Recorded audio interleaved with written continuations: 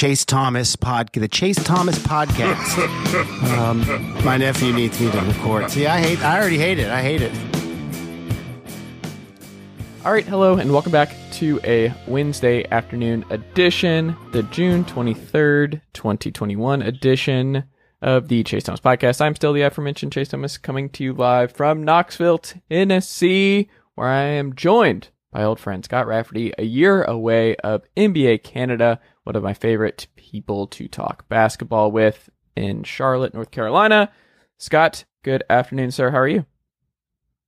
Good afternoon. I'm doing well. Thank you for all that. It's always a pleasure to be on your pod. But I'm doing well. It's a good time in the NBA world right now. So how are you doing?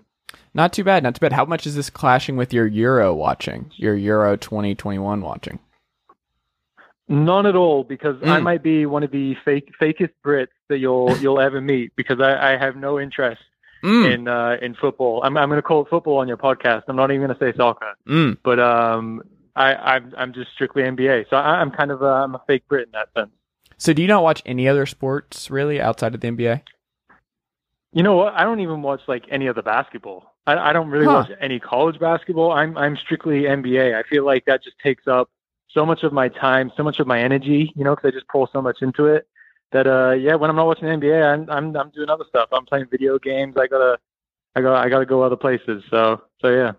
Okay. That's interesting because like Tennessee got knocked out in the College World Series yesterday. This was a really, really deep run, and this was a really fun time for them. But the Braves are playing in baseball. There's a lot of games. The Hawks keep advancing, and Atlanta United plays tonight. Like, I feel weird complaining about this, but like I woke up today and I was angry, Scott, because tonight the Braves too much. Yeah, Atlanta United and the Hawks all play tonight, and it's too much content. Like there's too much for me to watch. There's too much. It's overwhelming. And when you have a partner in crime, like you gotta make sacrifices. You gotta pick and choose what gets your time and to find that healthy balance. But man, it's annoying. Like I felt kind of a relief. I'm sorry to all of my fellow Vols fans. There was a sense of relief, honestly, that they got eliminated, where it was like, all right, one thing off my plate because this is too much. Like I need things off my plate. I need, like, the Hawks just playing into, what are we, June 23rd is just foreign territory to me. Like I don't even know what to do with this. And it keeps going. And I'm like, well, the Braves are playing, so the Braves need to stop until the Hawks are eliminated or win the title. Like, let's just pause the Braves, pause Atlanta United, and then we'll catch back up because I'm tired, Scott. Hey, I get it. I get tired from just NBA. As I said, there's NBA basically every single night when the season's going on, and I absolutely love it. But it is hard to keep up with everything. So that's why, and also for me, like I didn't really follow many other teams or other sports. Like growing up, I got into basketball at a pretty early age, and living in Europe, like it's much harder to watch games in Europe, especially back then.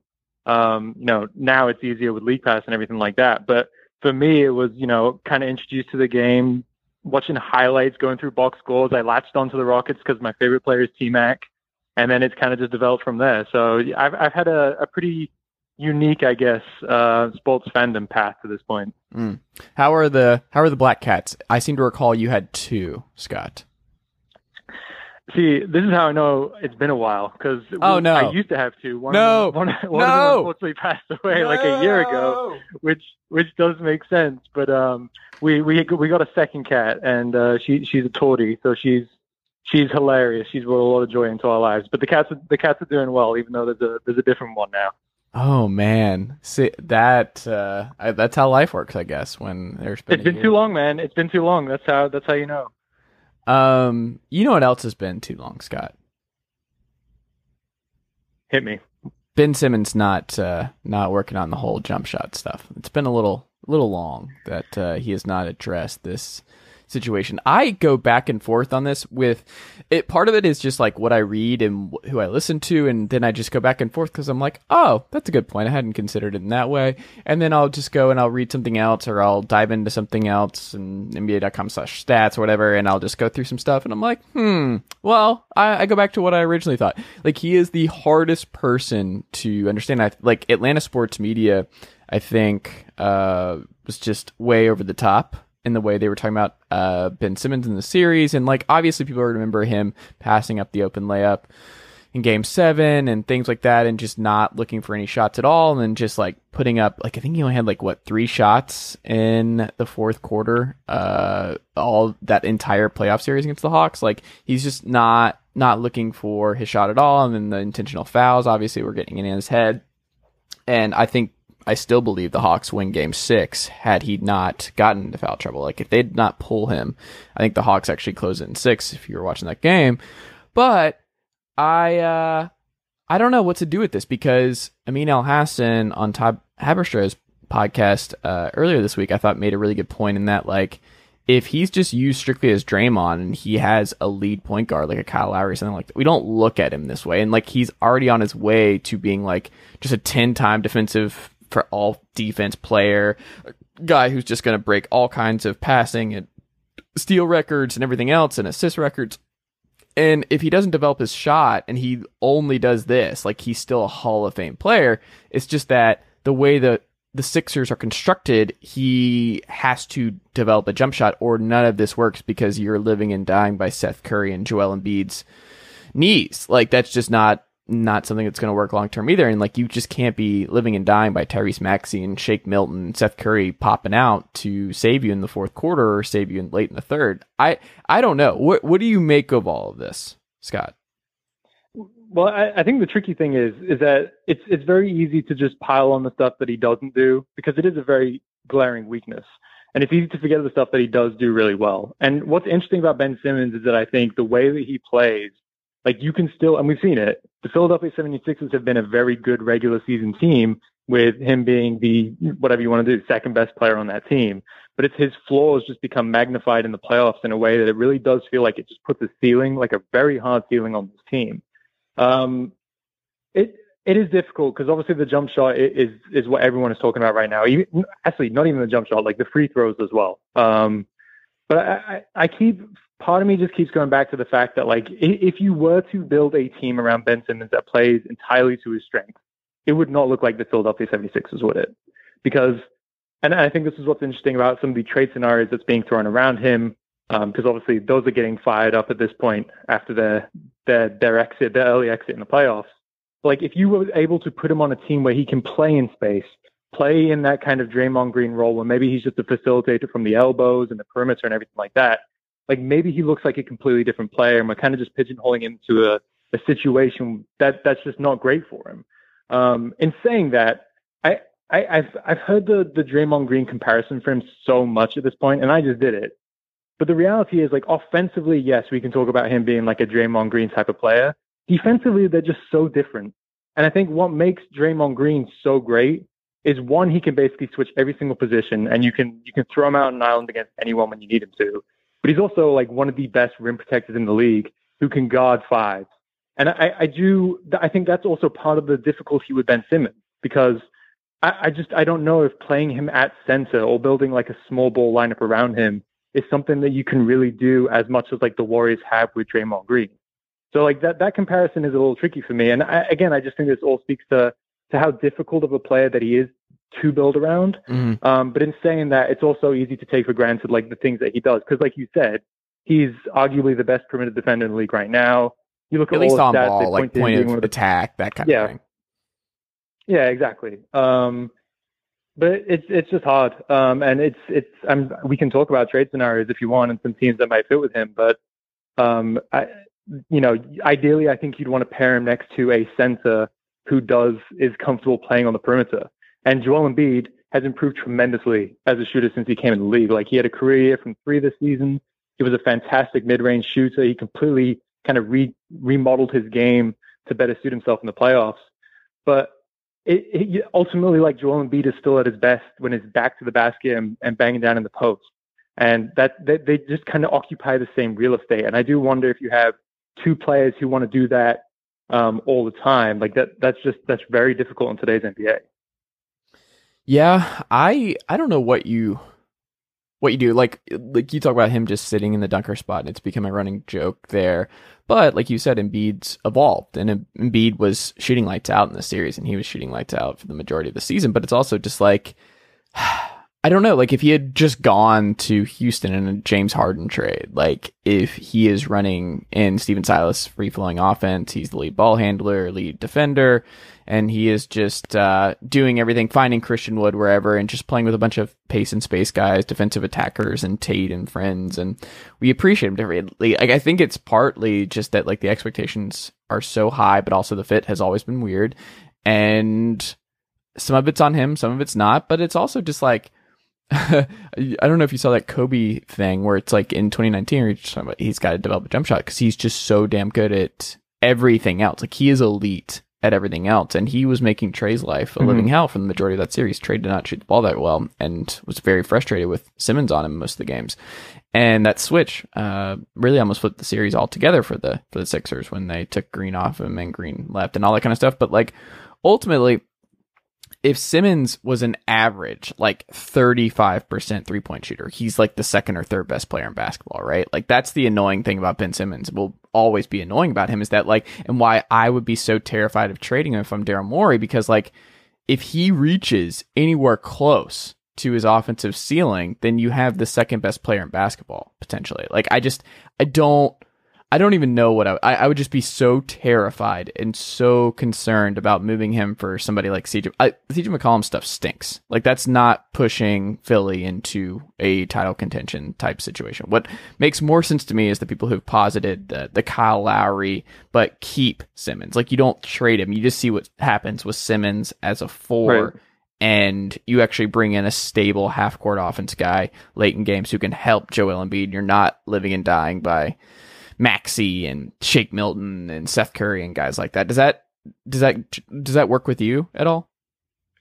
No, it totally does. But I also think that one of the most frustrating things to me about Ben Simmons is that we've seen him dominate games offensively without even looking to shoot. Like I'll go back to him scoring 42 points against Rudy Gobert this season. And I feel like I had never seen Ben Simmons play so aggressively offensively. And he was just barreling his way to the rim, drawing contact, not worried about going to the free throw line, finishing at the rim over Rudy Gobert and anyone else that the Jazz threw at him. And obviously to a much lesser degree, but I think was it game 3 of that Hawks series where what felt like for a quarter, basically, he was just like, I'm going to get the ball in the post and put my head down every single time because you guys can't keep up with me. And I think that's the most frustrating thing for me is that like, I feel like we've seen him put his stamp on games offensively, even without a jump shot. And to your point, like, yeah, if he does develop a jump shot, he arguably is one of the best players, if not the best player in the league. But the tricky thing, and I think not to compare him to Giannis, but we've seen this with Giannis, where it's like for so long the talk about him has been like, if he only had a jump shot, what kind of player would he be? Ultimately, he's so good in the paint that teams are always going to live with him being a jump shooter unless he's just turns into like Ray Allen, which is just not going to happen. Do you know what I mean? So like even Ben Simmons, him taking 2 or 3 threes a game, teams probably aren't ever going to respect him from there because he is so good in the paint. Yeah. But in saying that, obviously it's a weapon that he needs. And I think sort of like Giannis, like he probably would even benefit more from just having like even just taking a mid-range pull-up or getting more comfortable with like floaters in the paint. I think that would go a long way for him. And I also think like the Portland thing, the one thing that intrigues me about Portland and the Yusuf Nurkic factor in that makes it complicated because I don't know how they fit together. But I do think like if you paired Ben Simmons with a guy like Damian Lillard, because I talked about the whole like Joel Embiid wants to live in the paint. Dame is the opposite. Like the amount of gravity Dame has, the amount of attention that he draws, he's basically getting double teamed like as soon as he crosses half court. If he's playing with someone like that and suddenly he's getting the ball in the short roll of the free throw line, like maybe we're looking at Ben Simmons as a completely different player. And that's kind of why I do think I kind of feel like both sides would benefit from a change of scenery. Even keeping in mind what you just said, because I'm with you, like the possibility of you trading Ben Simmons and him just developing all these different things over the next 5 years and being like an MVP, a perennial MVP candidate is terrifying. But I don't know. I feel like it just doesn't feel like it's going to work out in Philly. That's kind of what I ultimately come down to. Yeah. I just don't think there is any trade for him that would give enough value back to Philly where they need to win now. Because, like, I think the Embiid stuff, I don't want this to be the case, but, like, do you believe he's still playing at a top 5 in the league level at, I don't know, 2023? I have my doubts. Like, I just think this is going to end quickly and end fast. And it sucks, but, like, the torn meniscus stuff, we'll see. He battled through injuries, but you just can't burn these Joel Embiid years. Like, you just can't, because like I don't see him being 32 and being a top 5 player in this league. I don't think that's going to be how his body just works out long term. I could be wrong. I hope I'm wrong, but that just doesn't seem like what's going to happen. So whatever trade you have to make for Simmons, you have to bring in enough talent, like a James Harden type, to make it all worth for Joel Embiid's timeline, because he is the process. He is the main guy. So like, I don't really know who it is. Like, I don't know what guy, because I don't think Bradley Beal is like, it's closer, but like Harden was probably the answer here, and they chose not to. Yeah. I just don't know who the other superstar top 10 talent type guy who they could throw in there and be just the number 1 team in the East still, and just be a team that could come out and win an NBA championship during these last few years of Embiid's prime. Like, I don't know. What do you think? It's interesting, because I do feel like going to CJ McCollum, for example, like I think we can agree that Ben Simmons in totality is a better player than CJ McCollum. He has a much higher ceiling and everything like that. But I wonder if you do kind of sacrifice that, maybe CJ McCollum being a better fit offensively and providing something else that you need specifically for this team, maybe that makes up for that difference. I don't really know, because like you, I think CJ would actually be a really good fit. I mean, he's basically like a better Seth Curry offensively, right? And we saw how important Curry was, and that's not to take anything away from Curry, because he's awesome. I've always loved him, but we saw how important he was in that series. And if you can have an upgrade of a player who kind of ticks those same boxes, I think that would really help them. But in terms of like teams, Portland's the easy one, just because their matchup, their salaries match up so easy, Ben Simmons and CJ McCollum. And I do think they do help in certain ways on both sides. Dallas, I don't know if they could do it. I'm kind of intrigued by it. The thought of him being next to like a stretch 5 in Porzingis, bringing like a defensive mindset to that team and playing off of Luka, I think like that's somewhere that he could kind of be unlocked. Other than that, though, I think Chicago is being mentioned, and I like, if Zach LaVine's going back to Philly in that situation, maybe it makes sense, but I don't know if Chicago would do that. Which is a topic that I feel like we think was crazy if we were saying that like 6 to 8 months ago. And then the other one's Minnesota, because again, you're pairing him next to one of the best, if not the best shooting big man in the league in Karl Anthony Towns, and allowing him to play in space. And suddenly, you know, Anthony Edwards and Karl Anthony Towns aren't known for their defense. You give them one of the best perimeter defenders in the league.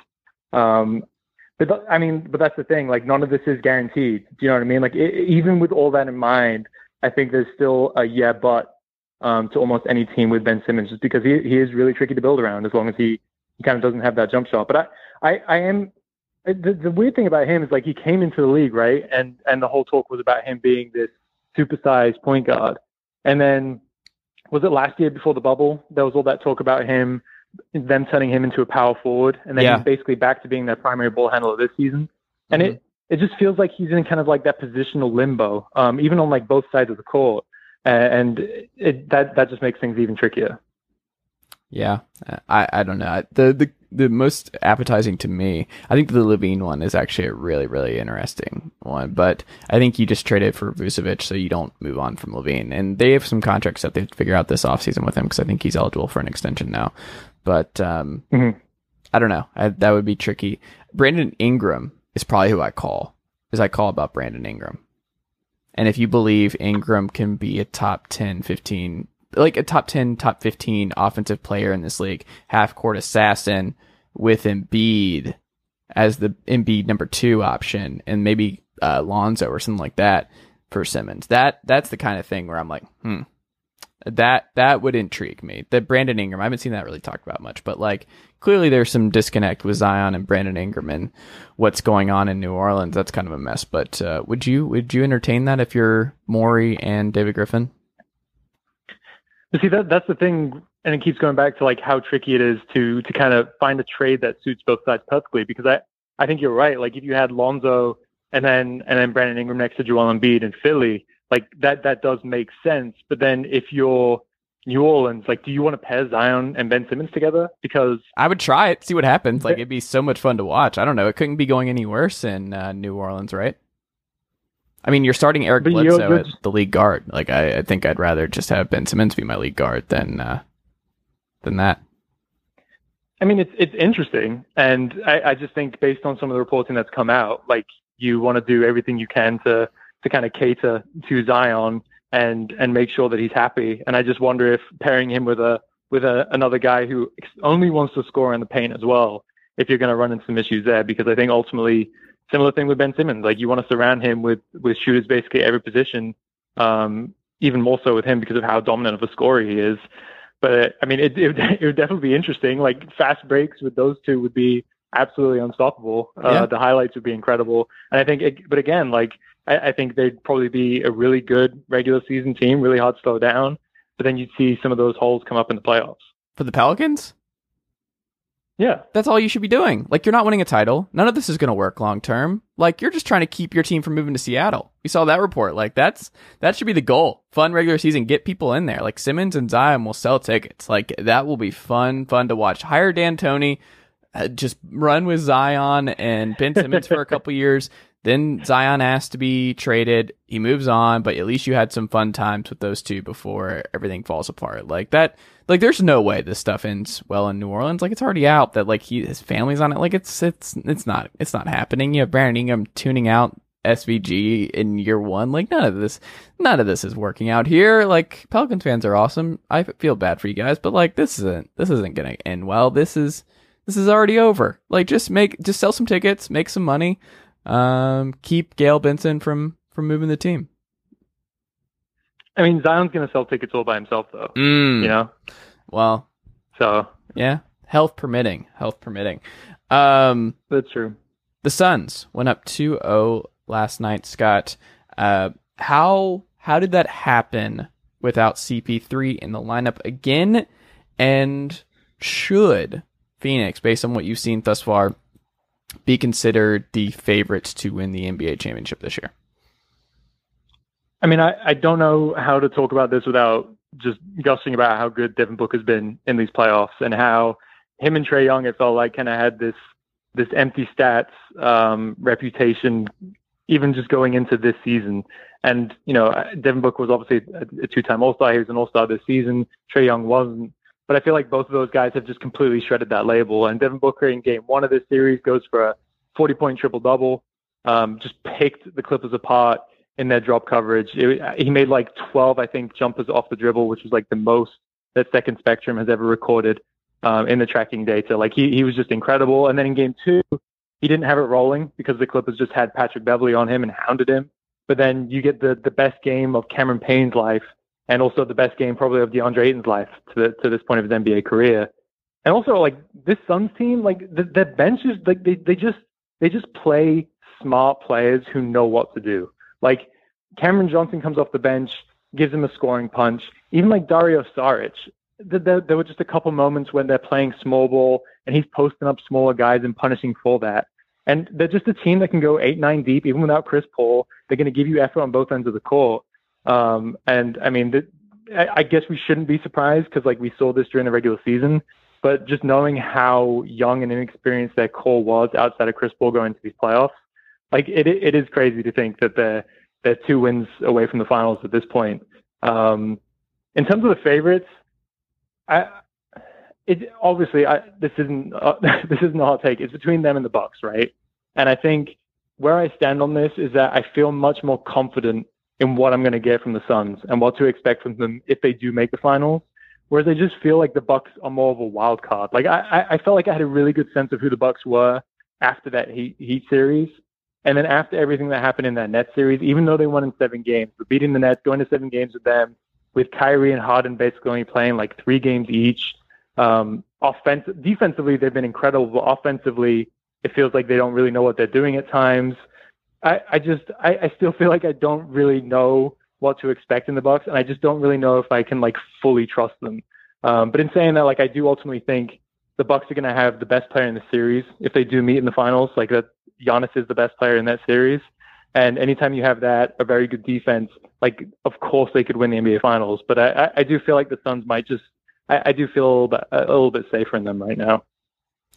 I don't know, man. Like, Connaughton's going to have to be a big player in this Bucks-Hawks series. And then, like, I don't know how he plays in the Sun series if the Bucks move on, because I don't think Tucker and Crowder makes a lot of sense in there. So you're going to have to throw a lot of Connaughton out there, because DiVincenzo feels like forever ago, but he's gone. And not having that and not getting the Bogdanovich sign to work out, which the Bogey Bowl, the Bud Bowl, there's all kinds of little things going on with this Bucks-Hawks series. But, like, I have no idea. I just think the Suns, everything feels, I don't know, it's just kind of weird, because, like, the Suns feel like the Heat did last year, where everything came together at the right time. You have the league go-to scorer in the clutch and Devin Booker. You have the vets around him like Dragic and CP3 to keep things moving and to get them to that next level.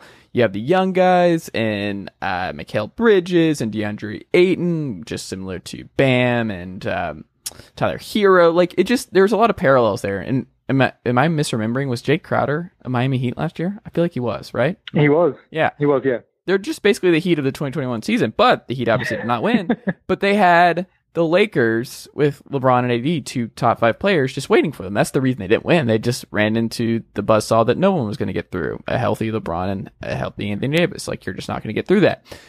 There is no buzzsaw awaiting the Phoenix Suns. Like, I think they are a more complete team. They know who they are more. I trust them more in late game situations. Like, we saw, the Bucks should not have beaten the Nets. Like, it took everyone getting hurt for the Nets not to beat the Bucks. The Bucks did everything they could to lose to the Nets. Like, it's bad. Like, I don't think the Bucks are anywhere close to what the Suns are doing. I think it just sucks that the Clippers are. It looks like Kawhi Leonard is not going to be available for the rest of the series, and people are going to remember the Paul George missed free throws and all that kind of stuff. But, like, they were not going to win the series without Kawhi Leonard. Like, that was just not something that was going to happen, and it just sucks that this is happening in the Western Conference Finals.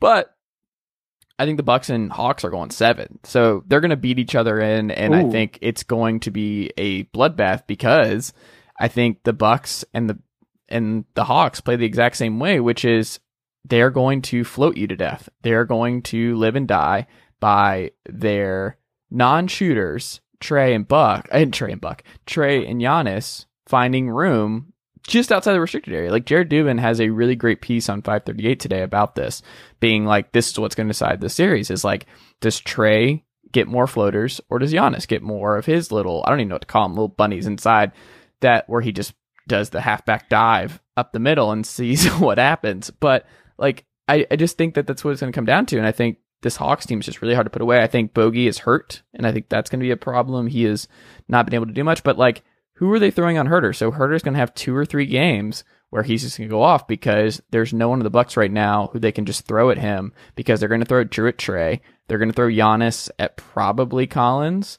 There's just Middleton, I guess, is an option there, but Middleton will probably start off on Bogey, would be my guess. And then Brook and Capella is just a wash, but, like, I don't know. I just think that the matchup situation here, I don't think PJ Tucker matters at all in this series. I don't know. I think it's going to be one of those things where it's going to be ugly. I think both teams are going to really struggle offensively for a lot of the series, and they're going to be close every game. But then I think the Suns are just sitting there waiting for whoever gets out of this. And Devin Booker's like, him and CP3 are like, we're good. We got this. But what if the Bucks just get really weird and they're like, all right, we're going to put PJ Tucker on John Collins, and Giannis, you're going to guard Trey, and Drew Holiday, you're going to guard Kevin Huerter. This is a team coached by Bud, so I'm hesitant that he'd go to that extreme, but I also think something like that is interesting to me. But I'm actually on the other side. I really respect this Hawks team. That's tough as nails. Trae Young is awesome, but I worry about the Bogdanovich injury, and I think if he was 100% healthy going into this series and I was confident about him, I could see this going to like 6 or 7 games potentially. But I think if he's compromised in any way, shape, or form, I have a hard time seeing the Hawks kind of pushing it to the distance. But the other interesting thing is that I mean, this is anything. Anytime you're talking about the Bucks, the conversation is about, like, do you have the bodies to slow down Giannis? And I think I'm fascinated to see how the Hawks defend him in this series, because I do think John Collins, I've been super impressed by him in these playoffs. I think he's probably going to get a good chunk of time on Giannis and just play him physically. And in the back line, you've got Clint Capella, and you're almost kind of mirroring what the Heat did last season, which is defend him with size at the point of attack with someone like a Jay Crowder who can be physical with him and then have rim protection behind him. But even beyond that, like the numbers point to Giannis averaged 40 points a game in 2 games against the Suns this season. So take this with a grain of salt. But like the numbers point to DeAndre Ayton actually playing him really well. And I think I remember watching those games and being super impressed about how he defended him. And maybe we're just at a point with Giannis where like you can watch someone defend him and think they've done a really good job, and ultimately he can still score 34 points just because that's just the type of player he is. But I feel like we walked into these playoffs kind of talking about like the Heat were potentially the only team that really stood a chance of slowing Giannis down. And I do think it's kind of interesting because I think the Hawks and the Suns sort of have a shot. Again, time will tell if that is really the case. But at least I don't think either team is at like a complete loss against him. Interesting. Yeah, I don't know, man. Like the thing is, Trey's going to have to shoot more. Like Bogey being out, like Kevin Huerter is going to have multiple games where he shoots like he did in Game 7, but he went cold for 3 games, and then he's great. Red Velvet's just like part of being a role player is you're streaky. Like that's part of the Kevin Huerter experience is like you can't waste the games where he goes 6 for 9 from 3 and find his just little pin down floaters, and like you got to use that. Trey though, like Trae Young is a bona fide superstar. He's great. But you can tell how much someone watches Trae Young or has watched Trae Young to know like what just how much they are, because like he will have those logo shots and like you remember the makes. It's the Kobe Bryant thing where like you remember the ones that go in, but you forget the 5 that preceded that shot, right? Like you forget the bad shots. And like I think Kobe was a better shooter than Trey, but like there's a reason that Trey shoots like 28%, 33% from 3, is that he's not a great shooter. And like that's one of the things that Trey has not figured out yet, is that he's not a great shooter. And he takes some really bad ones. Just he pulls up and he's better about it than he used to be in the first couple years of his NBA career, but that is something like when they're doing the double drag and they do that more than anybody else in the league, like that's all great and that all works. And Bogey's just been great from that is when they use the guards there. But like Trey is going to have to stop doing that. The way to attack this Bucks team, and with Bogey being hurt a little bit, is Trey is just going to have to draw fouls, and Trey is going to have to live inside and whip the ball around and find Tony Snell or Solomon Hill or John Collins in the corner, because they're going to have to step up, and Bogey being down and no DeAndre Hunter. But like that is what's going to frustrate me, is if Trey is still jacking those up. And yes, he makes them sometimes, but like by and large, like he struggles from that area, and he takes some really unnecessary threes still, and he's not an elite shooter. Like Trae Young is not an elite shooter. So like the stuff, like it's not real. Like do you agree with that sentiment? Because that does bother me a lot when people talk about him. I think it's tricky because I know exactly what you're saying, but it's like not. I mean, I know this is going to annoy you, because anytime it feels like Trae Young gets discussed, Luka name gets brought into it. But it is a similar case with Luka. Like he is a high volume 3-point shooter, and you look at his career numbers. He was better this season, but like they weren't good. And I almost like I don't know what to do with that information. Like I did an article going into the bubble last year, kind of looking at Luka's shooting numbers and like why are they so low and why is he taking so many? And it's just one of those things where I think if you look at the numbers, you're like, yeah, that he can't shoot, he's not a good shooter or whatever. But it's just these young guys in today's NBA, like Kobe wasn't, going back to the Kobe thing, Kobe wasn't shooting like high volume threes when he first came to the NBA, right? You kind of grow into that. And that's the thing with Trey. Like I think he's a good shooter. Could he probably be more selective? Like if he eliminates those 2 bad threes a game or whatever it is, and suddenly he's shooting 37% from 3 because he's doing that, we're talking about him in a different light, right? Correct. So I wouldn't say like, I don't know if I'd say he's a bad shooter. I would just say, I'm being a little hard. He's a bad shot selection shooter, where it's like, I think if he's taking 4 of those a night, or just there's some of them where it's just like he has space where it's like he'll stop and launch, but like he had space to get inside and drop out, or actually do what he's elite at, which is floating. And in his, like that area in the restricted area or just outside is his bread and butter. That's just where he should live. He's unbelievable. So he's unbelievable. He shoots himself in the foot with some of these where like he'll make some big ones and that's great, but like by and large, those are not good looks and he usually doesn't knock those down. But I guess it's just more of like to keep him happy. You give him those, you're like, all right, I guess if you want to shoot 31% for forever from deep, like that's fine. But like, you're so good here. Just keep doing that. Yeah, I mean, I thought the Sixers actually did a pretty good job, all things considered, kind of defending that floater and the alley-oop that he loves to throw to Clint Capella and John Collins. It still felt like every single game that the Hawks won, they got that. Trae Young hit like 3 or 4 floaters. He had a couple alley-oops. Like it's so difficult to defend him in that area. And he almost has like, I wrote about this a couple weeks ago. He almost has like a little James Harden in him from that range where it's like he'll rise up, and if you pulls it, you can't tell if he's going to shoot a floater or if he's going to throw an alley-oop. And it's almost like he's waiting until the last split, like the last second to see what the defender's going to do and then make his decision. Like he's so good at manipulating the defense in those situations. And yeah, I mean, it feels like he can get it pretty much anywhere he wants, right? And you referenced that piece that Jared Dubin wrote, like that we know the Bucks, how they're going to defend him. Like Brook Lopez loves to hang back in the paint. They play a drop coverage. And that dance between that, is he going to shoot the floater? Is he going to throw the alley-oop? Like, how do I defend that? Just defensively for the Bucks, like that's going to be a huge factor in the series. Yeah, we'll see what happens, but I don't know. We shall see. It's going to be a fun series. It should be. Is there anything when you're jotting down your notes when you're watching this Clippers team go down 0-2? Is there anything missing outside of like obviously Kawhi for the Clippers in the series? Is there any rotational adjustments they can make or should make? Is there any type of play that they're not running not enough pistol action? Like what are you seeing that you're like, I would, to get this back on track, I would do more of X? I don't know, to be honest, because I feel like part of me just feels like this is kind of, I don't want to say it for the Clippers, but it just feels like the losses that they've had, they're really feeling now. Like it is easy to forget that they don't have Serge Ibaka, who was like their number one free agent in the offseason. And I think, so much of this conversation about the Clippers in the playoffs to this point has been how their big lineups with Zubac on the court really struggle, and how when they go small, like you can't keep up with them offensively and they can switch and make you uncomfortable. Serge Ibaka was almost going to be like that medium, right, between those two styles of play. And I think this is a series where that ultimately would have really helped. And it's funny, actually, though, you look at the lineup data. I mean, in the last series against the Jazz, again, they pointed to like anytime Zubac played, anytime they played like a traditional 5, they were just getting blown out by the Jazz. But anytime they went small, they were either kind of like treading water or blowing the Jazz out. And we're only 2 games into this series. We're still working with some small sample sizes, but the numbers basically point to the exact same thing.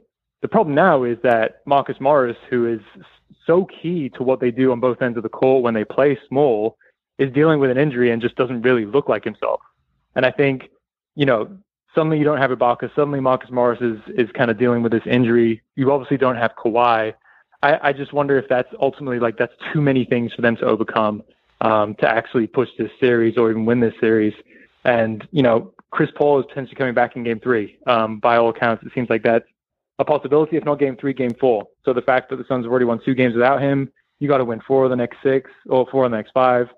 I love what the Clippers have done, and I think Tyronn Lue is going to he's proven through 2 rounds, he's going to make every adjustment he can to kind of, get as much out of this team as possible. I just feel like there may be too many factors at this point for them to overcome.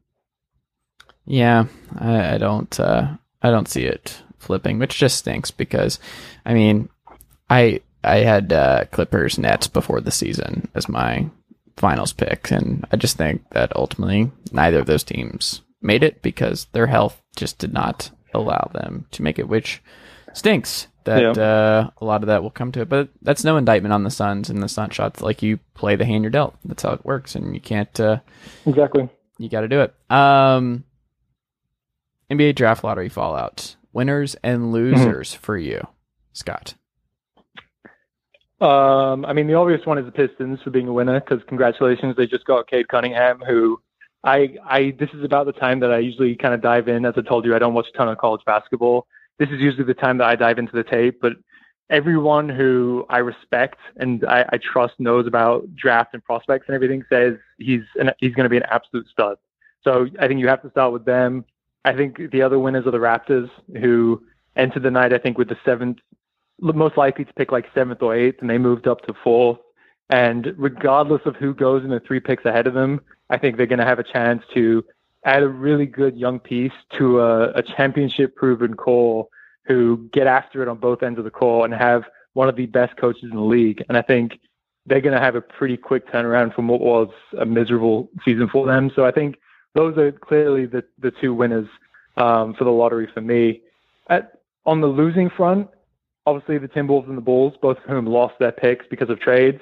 I don't even know if I want to call them a loser because they have what feels like 100 first-round picks over the next 10 years or whatever. But there was a chance that the Thunder were going to get 2 top 5 picks in this draft, and it wasn't even like some outside shot. It was like I think they had a 40% chance to move up, or 45% chance of moving up into the top 4 themselves, and then there was just under a 50% chance of the Rockets falling to 5. And had that happened, they would have got the Rockets' first-round pick. So they could have had like 2 and 5. And ultimately, I think they ended up with just number 6, which gives them a great opportunity to add someone to their core: Shai Gilgeous-Alexander, Lou Dort, Poku. So it's still looking great. Hold on, one second. If we're going to do the Thunder stuff, hold on, 1 second. They don't have a core. I am so adamantly opposed to what Sam Presti's doing. Like, I hate it. I think it sucks. Like, all of this sucks. And I cannot root for failure more than I can for Clay Bennett and Sam Presti and what they're doing in OKC. I hope nothing more than this just blowing up in their face, because this is ridiculous. It's just giving them all kinds of time. Like, SGA is a all-star, and he is so much fun to watch. He's one of my favorite players to watch. I love Shai Gilgeous-Alexander. He is not a core piece, because by the time that Shai is going to have other players who are on his level and guys that are actually going to be like playoff important guys, he's going to be like 30. Like, it's already over. Like, the timelines will not work with him in OKC, and I don't think Poku is a core. Like, I don't think he's somebody they envision as like one of their closing 5 on a title contending team. And then Lou Dort's best value is trading him to a contender who is like, we need the Jazz. Like, the Jazz should be just offering multiple picks to put him in at that wing spot to replace Royce O'Neal, like, just to shoulder some load for Conley and Mitchell and guys like that. Like, just that wing stopper. Like, that's who they should go after. But like, they don't have a core. Like, they just moved Moses Brown, who looked pretty good, and Horford to Boston for Kemba to do their rehab with Kemba and just what they do now and acquire more picks. But like, no, I hate it. It sucks, and I hope they never have any lottery luck ever. I'm not going to put up with this Thunder slander. Well, what is going on here? Look, I'm with you. I think Shai's awesome, and it's easy to forget that like this team was kind of in like the playoff conversation this year when Shai was healthy. Like, they were kind of floating around 500. And look, you're right. Like, they have a ton of young guys on this team. Who knows what they're going to look like in 2, 3, 4 years time? But I do think like Shai is an all-star caliber player. Lou Dort is already one of the best perimeter defenders in the league. I thought he had like a real shot at making an all-defensive team this season. And to think that they could add a top 10 player in this draft, who everyone says is a really deep draft. And also the other factor of this, they have so many first-round picks that like, I don't even know if they're going to be able to select, like, use all those picks and keep all those players on my roster, because it's something like isn't it like 16 picks over the next 5-6 years? Yeah, like, that's a roster in itself.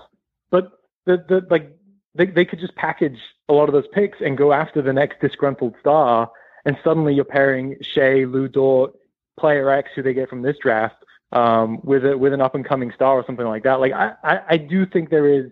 I don't think that's what they wanted to do. Who knows? I could be wrong. I mean, Sam Presti just built it from, like, he's done it before, and I think there's an arrogance where he's like, I've done it before. I selected 3 future Hall of Famers.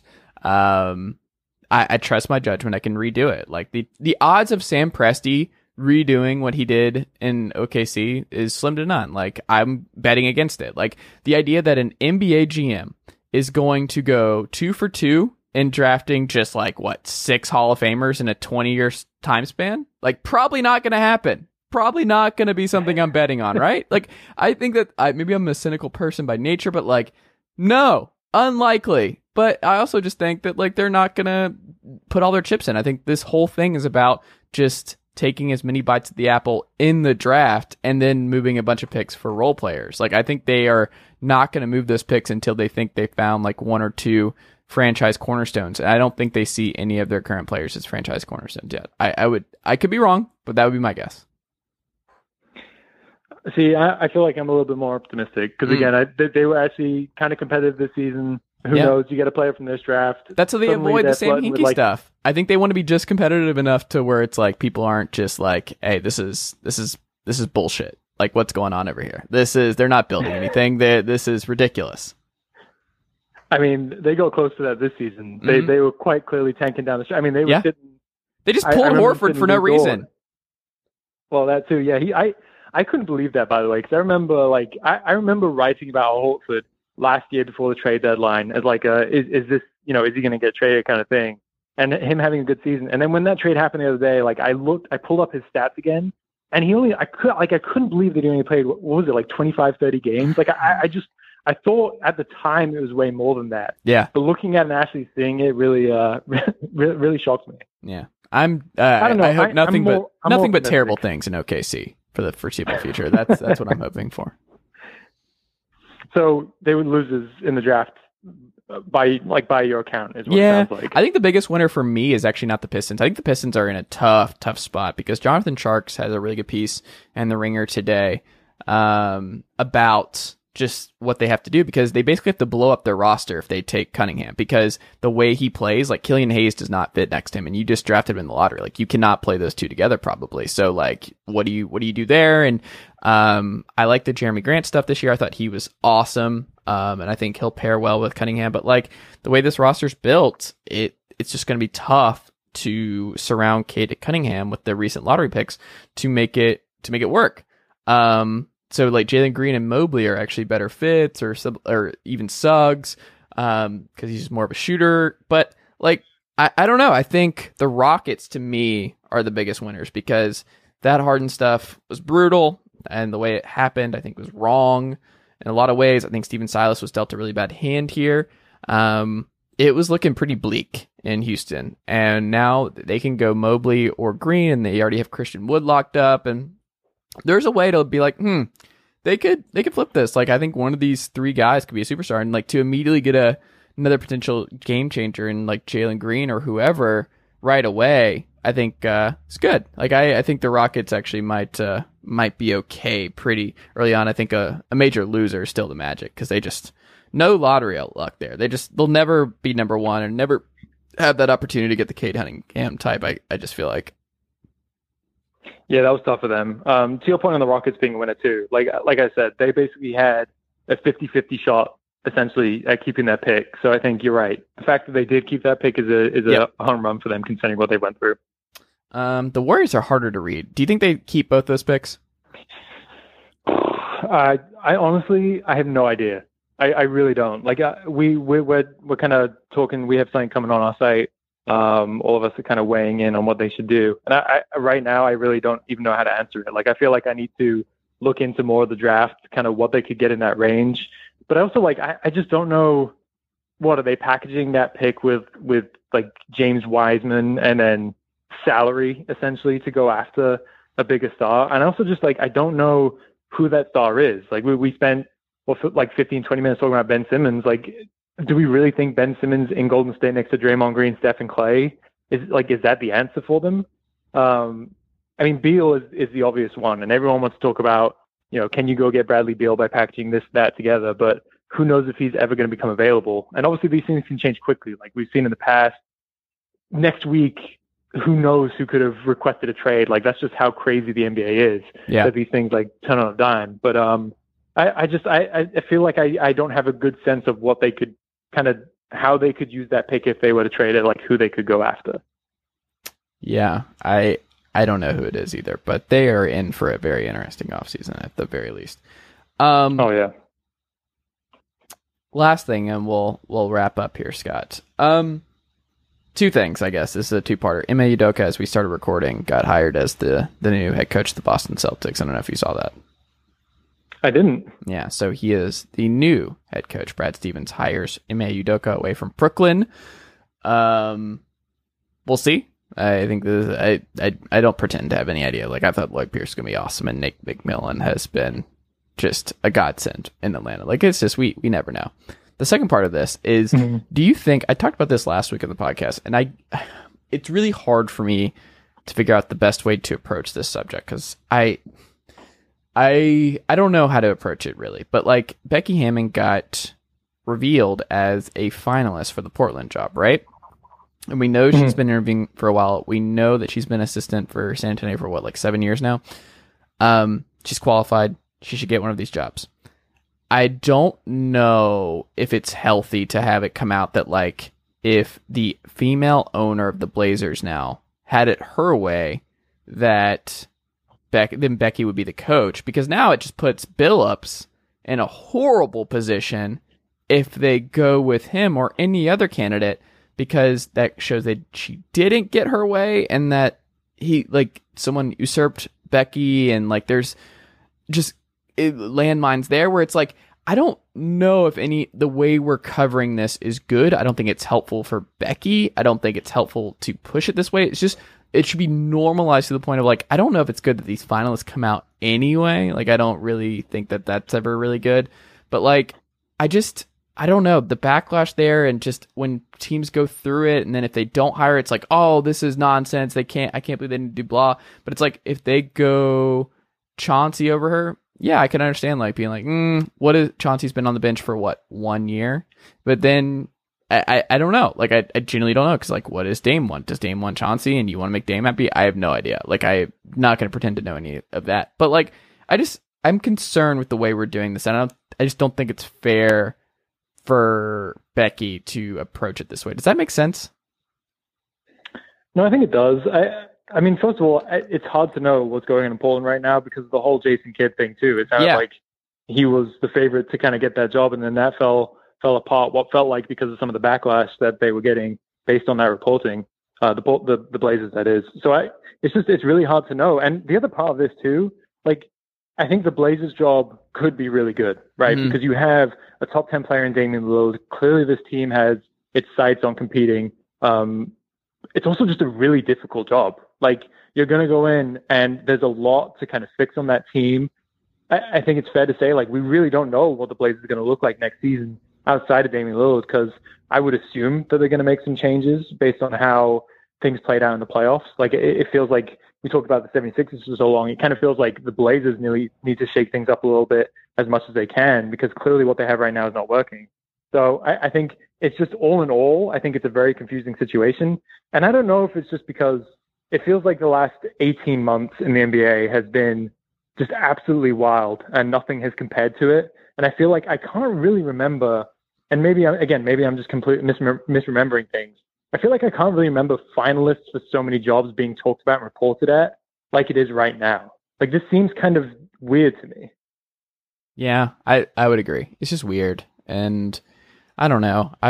She's going to get one of these jobs. Like, Becky is going to get one of these jobs. She absolutely should. I mean, yeah. You look at her resume. Like, there's no reason why she shouldn't have one of these jobs. Like you said, I think it's San Antonio under Pop for 6 years. We know all about the Pop coaching tree. You look at what she accomplished in the WNBA. Like, her resume screams like, she should have a shot. She should absolutely get one of these jobs. Yeah.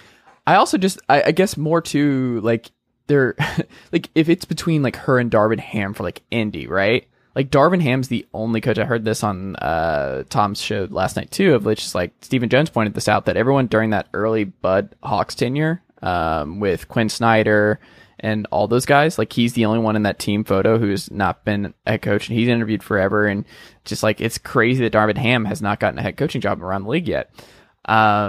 But if it's between those two and you go with Darvin, is it like, oh, Becky passed over again? They don't want it. It's like, well, this guy's been waiting for it. Like, what? Like, there's got to be a way to do this where we're just like, I don't know, man. Like, I just struggle with it. And I just want everyone to look at it as like do you see what I'm saying? Like, it's so hard to talk about because I want to, I don't know. I just want this to be a healthy process, and I want this to be fair, and I want this to be something that we can all normalize and just approach like, hey, she's one of the candidates and she's going to get one of these jobs, and I think she goes through different things than other people, and it's not fair, and some of the stuff has not been fair, but like I think she's going to get one of these jobs. Like, it is going to happen. And there's a lot of openings right now. Like, I would honestly be surprised if she doesn't get them, but I don't know. We just that, but Darvin Ham deserves a job. Like, I hope he gets one of these jobs. I hope, like, Steve Clifford deserves one of these jobs, because Steve Clifford is a really good coach who's never coached a good team. Like, that dude, I just want to see him on a win now team. I would love to see Steve Clifford with a contender. Like, him in Portland, I think actually would be pretty interesting. I don't know. Like, I just think there's a lot that goes into all these different ones, and we don't know how any of these coaches will be. Udoka might be terrible. I don't know. Lloyd Pierce was just, it didn't work. Like, we have no idea. Coaching in the NBA is hard. Steve Nash, just who cares? Like, some players, they just come in, it doesn't matter. Like, we have no idea how any of these coaches are going to be on the bench. I guess is my broader point too, of just like, oh, they got to hire Blot. I'm like, do they? Do you know? How do you know this? What? We have no idea. We don't know what we're talking about. And the other thing too, it's important to keep in mind, there are only 30 head coaching jobs in the NBA, right? And even now, you just told, like, this Mike D'Antoni looks like he's trying to get a new head coaching job. I think D'Antoni's incredible, especially offensively as a coach. You have Rick Carlisle out there right now. You said Steve Clifford. So there are still, like, accomplished, well-known coaches who are available this offseason. And look, it seems like Bud is safe based on some of the reporting that's come out of that Nets series. And we can criticize Bud all we want, but, like, he's a very good coach. Do you know what I mean? Like, if he becomes available, a team that's trying to compete or trying to, like, speed up their rebuild or anything, like, they're absolutely going to go after him. And there's just so many jobs. And also, like, someone like Steven Silas, by the way, like, it's incredible. Like, it blows my mind that it's taken him this long to get a job, because you look at how long he's been in the league, all these different kind of hats that he's worn, all these different things that he's done. Like, he absolutely should have been a head coach earlier. But again, it's just, there's only so many positions available, and there's just it's so competitive. There are so many people competing for those spots every single year. Yeah, I don't know. Just hope for the best. I hope qualified people. I hope owners and GMs make good faith choices. Like, just look, like, good faith choices. Everyone get a fair shot. Like, look at who interviews well, who doesn't. Like, there's all kinds. Like, just I just want it to be a healthy, fair process. That's all I want. There's the liberal in me. I just want a healthy, fair process. Scott, what can we check out from you across NBA Canada this week or anywhere else, my friend? Just more playoff stuff. We've got a lot of draft coverage on our site right now. Kyle Irving, our draft expert's been doing a great job on that. And yeah, I'm focusing mainly on the playoffs. I wrote kind of a deep breakdown on DeAndre Ayton's game-winning bucket and kind of all the details that went into that. And then I think tomorrow, so Thursday, by the time you're hearing this, I will probably have something else out on DeAndre Ayton and how much he's kind of completely changed himself in these playoffs into a new player compared to the regular season. So it's going to be a couple Suns days for me, I think. There you go. Well, thank you so much for making the time, Scott. I greatly appreciate it. It was great to check back in. Let's not make it a year before our check-ins. For sure. Absolutely. It's always a pleasure. So thank you very much.